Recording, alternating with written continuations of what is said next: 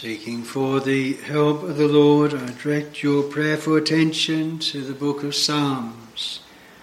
Psalm 34 and verse 5.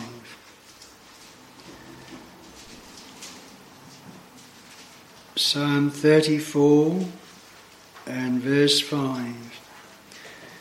They looked unto him and were lightened, and their faces were not ashamed. Psalm 34 and verse 5, and it is specifically the first clause, they looked unto him.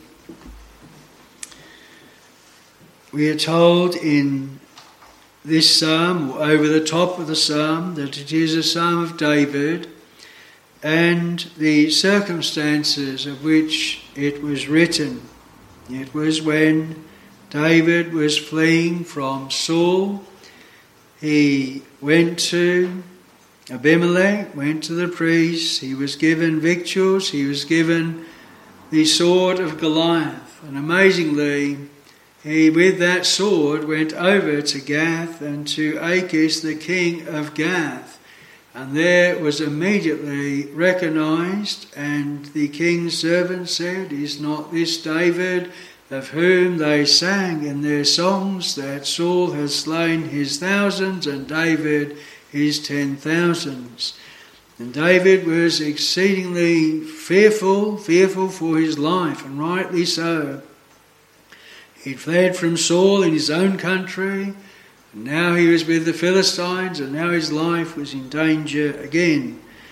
And no doubt, as set forth in this psalm, he cried out unto the Lord. We read in verse 6, "This poor man cried, and the Lord heard him and saved him out of all his troubles."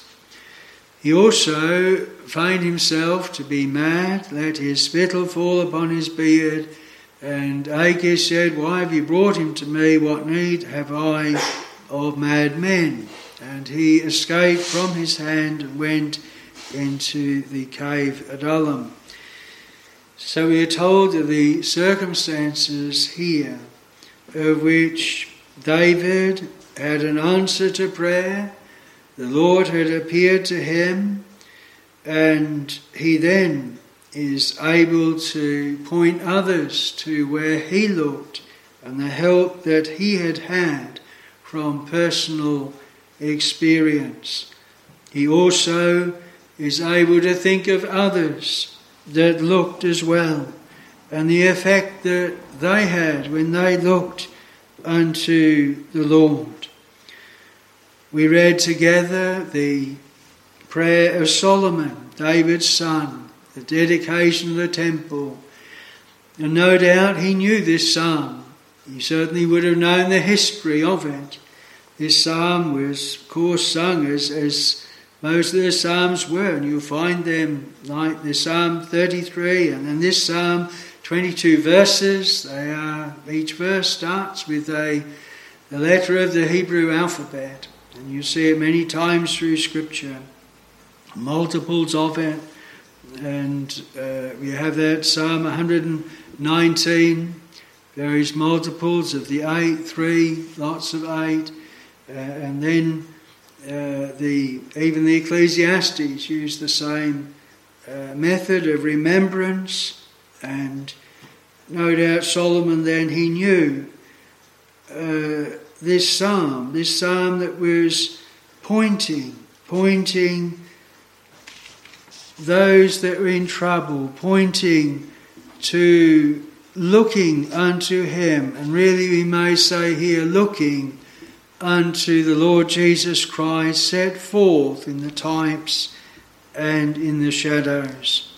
And so Solomon, in his prayer, that which we read again and again, he spoke in that prayer of those that were to be looking toward this place, looking toward the temple.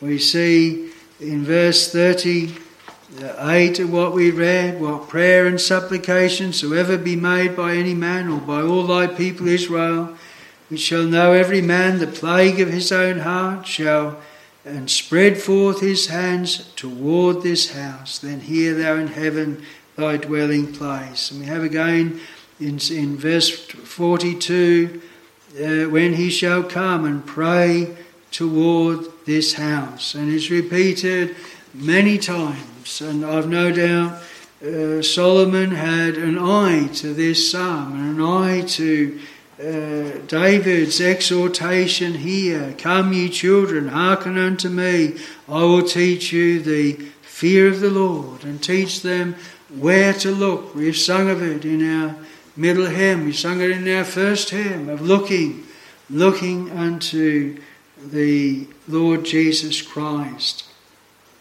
We have it in David here, we have it in Solomon's dedication. Then the prophets take it up as well. If we think of Isaiah 45 and the beautiful way in which the invitation is set forth there.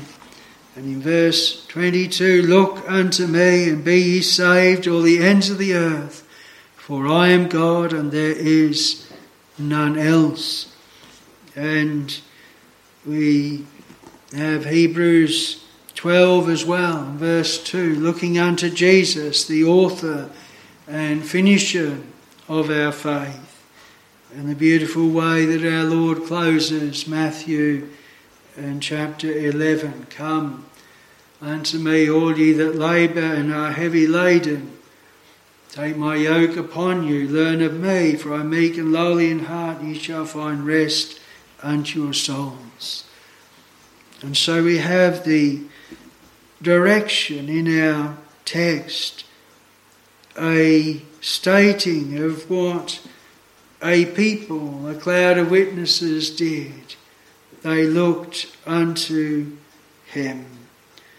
I want to look 3 points this evening. Firstly, the person they looked unto, the Lord, our Lord Jesus Christ.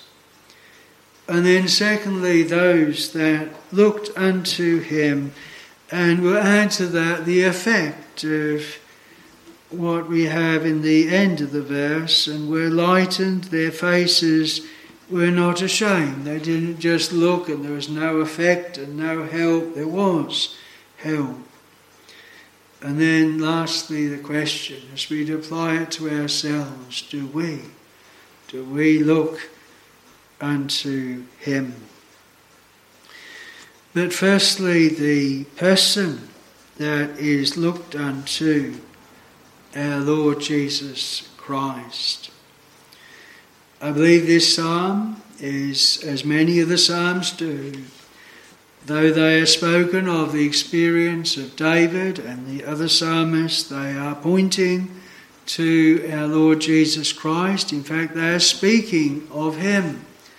In Psalm 22, of course, the well-known words of our Lord upon the cross, my God, why hast thou forsaken me? And all that is spoken in that psalm and in Psalm 69 and in this psalm, this poor man cried, and the Lord heard him and saved him out of all of his troubles. And we read in Hebrews that he cried and was heard, in that he feared, and that he then is that sympathising high priest to the house of God. The Lord was made poor voluntarily, willingly, humbled himself, became obedient unto death, even the death of the cross. The Lord bore David's sin, the sins of all of his people. If David here was fleeing from death at the hand of Saul and then looking at death at the hand of Achish, our Lord, as it were, would take on all of the death of his people, all that they were deserving of, and it all met upon him. It laid on him the iniquity of us all. And so the person that they're looking to is our Lord Jesus Christ. He it is that is set right through the Scriptures. And our Lord emphasised that in the sermon on the way to Emmaus, in all the scriptures concerning himself. It would have been a most solemn thing that many of those that took part in the sacrifices, in the ceremonial law, only saw the sacrifice. They never saw what it really set forth. We can think of those especially that abused it, Eli's sons, those that did not follow the pattern the Lord had given, that they did not really clearly see or understand how it was setting forth the Lord Jesus Christ. We think of Moses, and Moses, he spoke with the Lord face to face. He knew the Lord. Our Lord says he testified of me. But in that second time, when the Lord commanded him to speak unto the rock and it would bring forth water, Moses, his spirit was stirred by the people. Instead of speaking, then he smote it twice, and he said, "Must I bring water out of this rock, ye rebels?" The water flowed out, but the type was marred. Christ is not smitten twice. The rock had already been smitten once, and now it only needed to be spoken to. And the Lord said, "Because that thou didst not sanctify me before the congregation, thou shalt not go into the promised land. Thou shalt see it with thine eyes afar off, but thou shalt not go in hence." And the Lord guards very much the types and the shadows, that they be done in due order, because there is a significance to them all.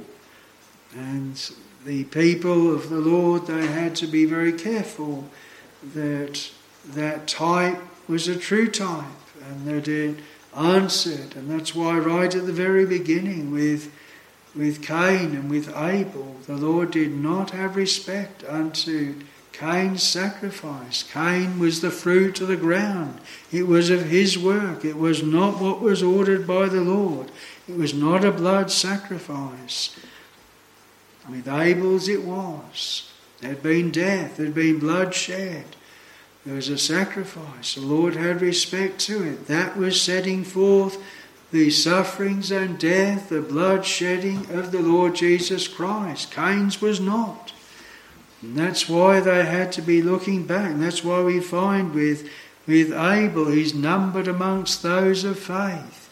He offered a more excellent sacrifice than Cain, because they were looking unto him. They had an eye unto the Lord. They looked unto him. There was one person, one that was to come, the seed of the woman that should bruise the serpent's head. Emmanuel, that's spoken of in Isaiah, God with us. They looked unto him that was promised from the beginning of the world. They looked unto him that their hopes were placed upon, their faith was centred on, which was their hope of escaping the wrath to come, the hope of heaven, the hope of deliverance from sin. That is who they were looking at. There's no different way of salvation through Old Testament and New. All have been saved and all will be saved by looking to the same person and to the one same sacrifice and the same offering. And when we gather together in the house of God, the one that is lifted up on the pole of the gospel is Christ. We preach not ourselves, says the apostle, but Christ Jesus the Lord. When we have the transfiguration, they saw no man but Jesus only, not law, not prophets, but he that fulfilled the law and fulfilled the prophets. When we observe the Lord's Supper, we do so in remembrance of him. We do show forth his death till he come. We look past the bread and past the wine, and we see what it sets forth. Christ's broken body and shed blood. And it is important that it is true of us as true of them. The person that was looked to is a person, a real person, is our Lord, is our God, our Saviour.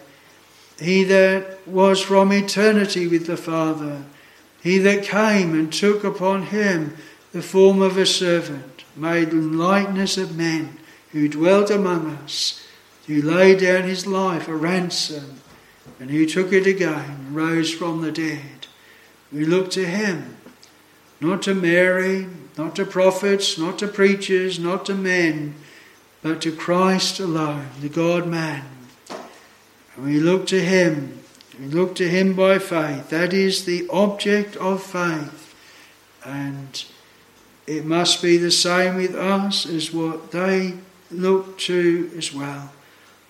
In Christ, in all the scriptures, that which is to be the one set before us in all the way.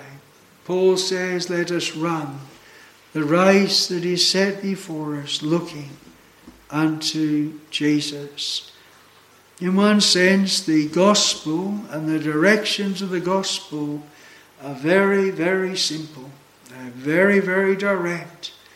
You think in a natural way, if someone is ill, then it's not one person that they are to look to. I know we look to the Lord for healing, but how many of us have known what it is to go from one specialist to another specialist? I mean, a good specialist, but that one deals with the heart and doesn't deal with the brain. And if you have a broken leg, it's no use to going to someone that is a specialist in their throat or something like that. And we're used to many different ways that we go and look for our help. But when it comes to our souls, and really the one that blesses all of the efforts of man, we're looking to one person alone, looking unto the Lord. We are not to be deflected or turned aside to any, to see no man but Jesus only. So the person looked unto, the person set forth in this psalm, in his sufferings, his death, the only name given among men whereby we must be saved, the only one in which our help is to be found. Our help is in the name of the Lord, which made heaven and earth. In the beginning was the Word, and the Word was with God, and the Word was God. There was nothing made that was made except by him. He is the Creator. He is the former of all things. He is the Saviour, the Redeemer. It hath pleased the Father that in him should all fullness dwell. This is my beloved Son, in whom I am well pleased. The person then that they looked unto him, is our Lord and Saviour, Jesus Christ. I want to look then secondly at those that looked. They looked unto him. Who was David referring to here? We know, of course, and we briefly mentioned with Abel, we have in Hebrews 11 a long list of those that lived and died by faith. And we're told at the end of that long list, that cloud of witnesses, these all, having obtained a good report through faith, received not the promise, God having provided some better thing for us, that they without us should not be made perfect. And what he means is that they were looking to the promised Saviour. They were looking to him that was to come. We are those that look back. We have seen he has come. We have the testimony of Scripture that he has come. But these, they died in the belief that he would come. When Christ died, we read that now as the accuser of the brethren cast down. And what was he accusing of those brethren that were in heaven? Why are you in heaven? No blood has been shed. Your debt has not been paid. How can you escape the wrath of hell? How can you be here? And the answer is because all the promises of God are yea and amen in Christ Jesus, because they're centered in God and not man. He is immutable, he is unchangeable. Hath he said and shall he not do it? They were there on the promise. We might promise to do something for someone, promise to pay something, and then when it comes time to pay it, we can't pay it. Well, if that was their grocery bill and they've eaten it all, what are we going to do? They've had the benefit, but it's not paid and we can't pay it. But with our Lord, nothing could prevent him from paying it. And at Calvary, we read again and again that the scriptures be fulfilled. This was done. And the scripture must be fulfilled. Remember our Lord in the garden, he said, puttest thou thy sword up into its sheath? Thinkest thou not that I could pray my Father, and he presently give me 12 legion of angels, 72,000 angels? But how then should the scriptures be fulfilled? And all the time our Lord had in mind, those scriptures must be fulfilled. Promises must be kept. Things must be done that were said that they would be done. And those things were done by wicked hands of the Jews. They were done by the Romans. Pilate said to our Lord, knowest thou not that I have power to release thee, power to crucify thee? And our Lord said to Pilate, thou couldst have no power against me at all, except it were given thee from heaven. And Peter, on the day of Pentecost, he said that our Lord was delivered by the determinate counsel and foreknowledge of God, and by wicked hands crucified and slain. But salvation was of God. It wasn't wrought by the Jews or by the Romans. They were in God's hand, though their wickedness was charged upon them. It was their wickedness. And so those that lived and died by faith, they were looking by faith to the coming Messiah. They were looking to Christ. They were looking to He that should come and die for their sins and make atonement for their sins. And those several instances right through the Hebrews 11 speak of those acts of faith. One of those that is spoken of is Abraham. He would have been amongst those they looked unto him. Our Lord clearly says that Abraham saw my day and he rejoiced at it. Going up the mountain, Isaac says, my father, the fire, the wood, but where is the lamb for a burnt offering? And his father's Abraham's answer, my son, God will provide himself a lamb. He will be the lamb. He will provide it. Well, in that instance, he provided the ram caught by its horns, so it wasn't marred. It was still spotless to be offered up in the stead of his son. But Abraham saw past that. And Paul, he says that the blessing upon Abraham was that in thee and in thy seed shall all nations be blessed. And he clarifies, he said, not seeds as of many, but of one, which is Christ. In thy seed, in Christ. So we have the beautiful line, don't we, in Matthew chapter 1. Generations from Abraham to David, 14 generations. And from David to the carrying away into Babylon, 14 generations. And from the carrying away into Babylon unto Christ, 14 generations. And the promises, they were given to Abraham, and there the blessing was upon him that first looked unto him. He's one of those spoken of in our text. But then we have others. We have David here in this psalm. He was numbered amongst those that looked unto him. And I believe there were many times that he looked unto the Lord. Many times he saw through the types, through the shadows. One of those times would have been when his son died, when he'd committed adultery and murder, and God said that because what he'd done had brought such a reproach on Israel, the son would die, and he prostrated himself before the Lord on the ground for 7 days. Peradventure the child should live, but the child died, and he rose and he washed and he ate, and his servants couldn't understand why. He said, well, he shall not come to me, but I shall go to him. He had a very clear view that child was saved with the Lord. And one thing is very clear, that child did not die to put away David's sin. He died as a chastisement for David, but I believe David looked past that, and he knew that his greater son would one day die for his sin. The promised seed, Christ would die because of that sin. David had clearly been told by Nathanael when he said, I have sinned. The Lord hath also put away thy sin, thou shalt not die.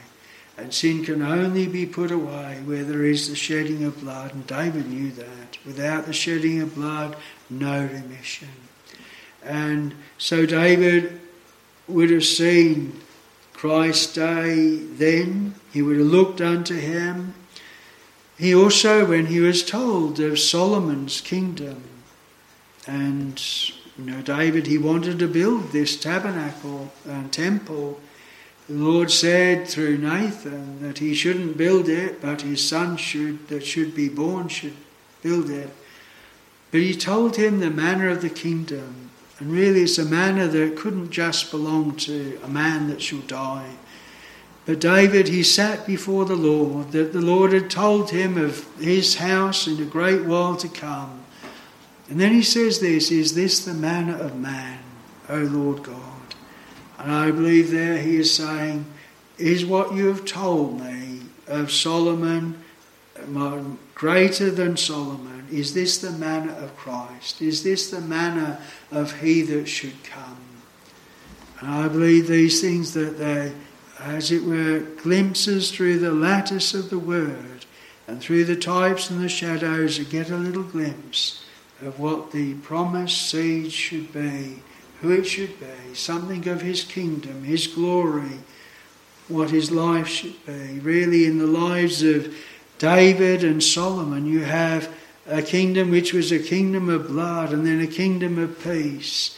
And in the Lord Jesus Christ, you have the two put together, Christ's sufferings, his blood, and then the peace for his people. The two things go together. So David, they looked unto him. We think also of Elijah. Israel had sinned against the Lord. They had gone after Baal. And the Lord sent 3.5 years of famine.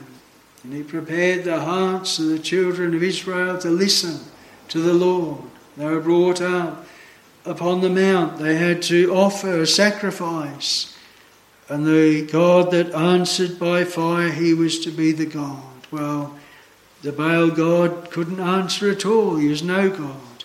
But then Elijah drew near, and that altar was put in order, the 12 stones, though the tribes then were separated, 10 and the 2, he put them all together, the 12 stones, and then put the wood in order, and the bullock upon it, and then prayed unto the Lord, that they might know that their hearts had been turned back again. Back again where? Back again looking from Baal to him. They looked unto him. And as Elijah prayed, that fire came from heaven. That must have been a fearful thing. Many of us would have seen lightning in the distance. Probably not many of us have seen it very close at hand. But to see fire coming down from heaven in such a way as to completely consume the whole sacrifice, the altar, the dust, the water, everything, it would have been a fearful sight. And yet the amazing thing was that fire, it didn't fall upon the idolaters, It didn't fall upon the prophets of Baal. It fell upon the altar.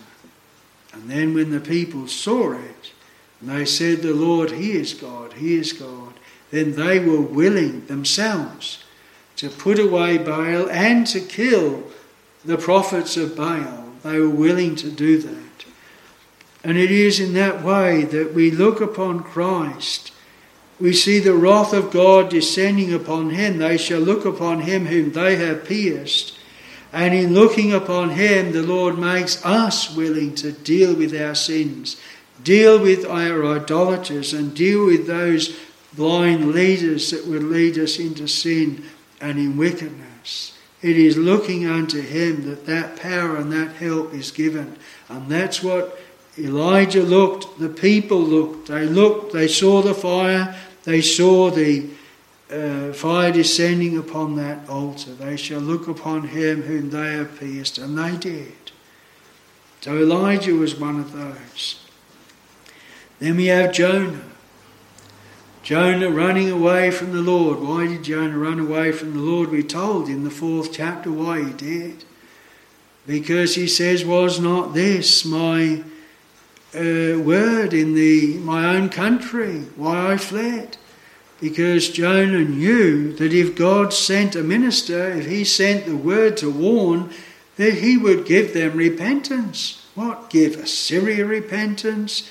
Give that wicked, cruel nation, the enemies against Israel, repentance? Jonah did not want that. What? And leave Israel without it? So he didn't want to go. You might say, where is there anything good news in the message that Jonah brought to Ninevites? In 40 days, the city would be destroyed. Where is the ray of hope in that? In the 40 days. Because there was time.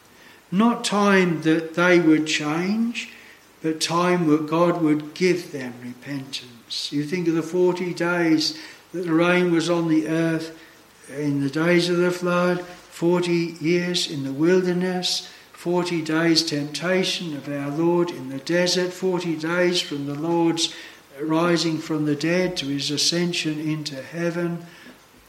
All the time, 40 days of Goliath challenging Israel, and then David comes and David delivers Israel. 40 is always a testing time. There's a time that is followed by triumph, by deliverance, so often, again and again. And so it was with the Ninevites too. You know, every day the Lord gives us life. Every day He lengthens out our lives. It is a blessing, and a blessing of hope. While there is life, there is hope. And if you come in despairing this evening, the Lord still gives you life, there is hope. Still pray, still watch, still cry to the Lord who lengthens out your days. Seek Him while He may be found, and call upon Him while He is near. But Jonah, he runs away.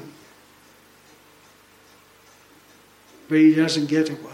And the Lord follows him. And there is the storm. And there is the attempt to row and to get to land, and to not do as Jonah said, throw him into the sea. The mariners didn't want to do it, but they couldn't escape it. But Jonah is thrown into the sea, and the Lord provides a fish to swallow up Jonah. The timing of that, the provision of that, the wonderful preservation of Jonah. As far as those mariners were concerned, he was dead. He's gone. I've no doubt they reported to those of Nineveh that there was a prophet coming to them to prophesy to them, but they'd thrown him into the sea and he was dead. He wasn't coming anymore to them. But we read of Jonah in the whale's belly, and how that he cries unto the Lord in his distress. He said, yet will I look again. Where? Toward thy holy temple. That's where he's looking again.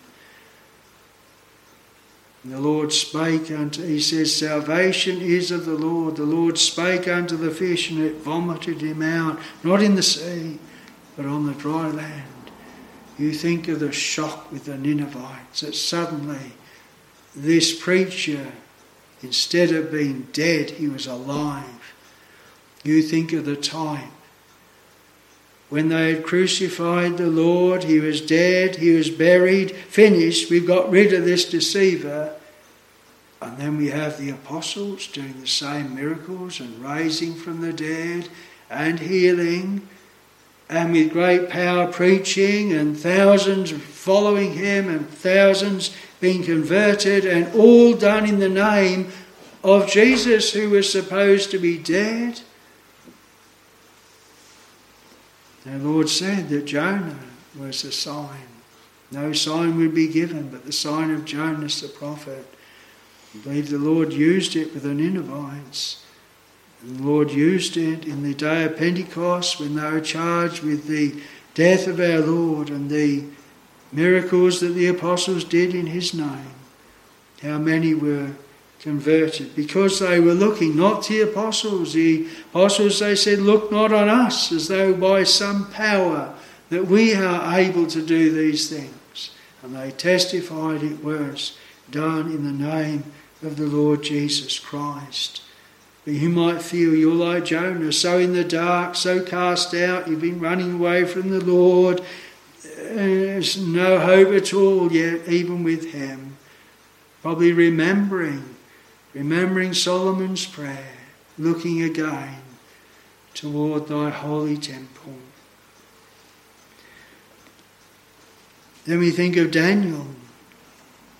And it's possible that in those times that Daniel opened his window, those 3 times a day towards Jerusalem, that the temple was still standing, because there was 25 years from when the first captives went to Babylon and from when the temple was destroyed. And really it's 70 years from the time of the temple's destroying to when it was built up again. It's 70 years. But it's also 70 years from when the first captives went out of Jerusalem and when the first ones went back, because they came back and it was another 20 or 25 years before the temple was built. So the 70 years you could take from 2 ways, from when the captives first went and first came back, or from when the temple was destroyed and when it was built again. And so when Daniel was praying toward Jerusalem, it may be in those first 25 years that it was still standing. But even if it wasn't, he wasn't looking for that edifice, that building, but what it set forth. The Lord Jesus Christ. We think also of what the Lord said when that temple was destroyed, and then when it was built again, and the prophets came and they said, the glory of this latter house shall be greater than the former. And the Lord said, destroy this temple and I'll raise it up again in 3 days. They said, well, how can you do that? This temple took 42 years in building. But the Lord spoke of his temple, of his body. He was the great antitype. And it was to him that Daniel would be looking.